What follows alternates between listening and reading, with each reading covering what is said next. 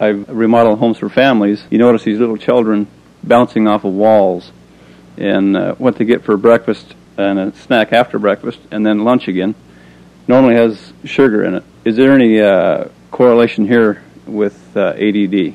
Absolutely. Back at the turn of the century, 1895 to 1900, Americans were eating a half a pound of sugar per person per year. Today it's 150 pounds of sugar per person per year, and somebody out there is eating 300 pounds because I don't eat any. And I can tell you that there's a direct correlation between the increase in ADD, ADHD, depression, manic depression, bipolar disease, and the increased consumption of sugar. And if you look at it, there's 5 million American children, school-age children, who are on Ritalin and Prozac and imipramine and other antidepressants in school.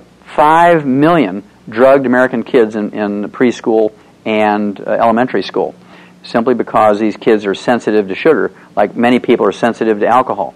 There's good alcoholics who just kind of go to sleep when they have a couple of drinks. There's the people who get boisterous and sing loud Irish songs when they take a couple of drinks. And there's some people who get violent and very angry and become dangerous to themselves and other people.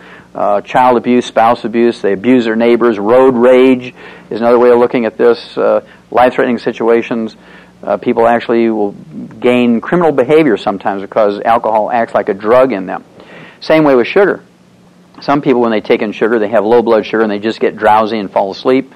Some people, when they take in sugar, they get hyperactive and boisterous and actually ADD, ADHD. And then there's some people, when they take in sugar, again, will have road rage. They're very, very aggressive and reactive and can be dangerous to themselves and their families and other people in the community. And to me, it's criminal for Coca-Cola machines and candy machines in school and then wonder why kids beat up on each other or shoot each other. Well, in addition to getting all the sugar out of their life from sugar frosted flakes and Pepsis and Reese's peanut butter cups and candy and Pop-Tarts and syrup on their Egos, they have to supplement with all 90 essential nutrients. Even little kids, from the moment they're born, to develop properly, this includes their emotions, and repair and maintain themselves, and especially lithium, chromium, and vanadium. And there's an enormous amount of research in human beings which show that lithium deficiency results in hyperactivity, ADD, ADHD, depression, manic depression, and criminal behavior. And so they have to do both.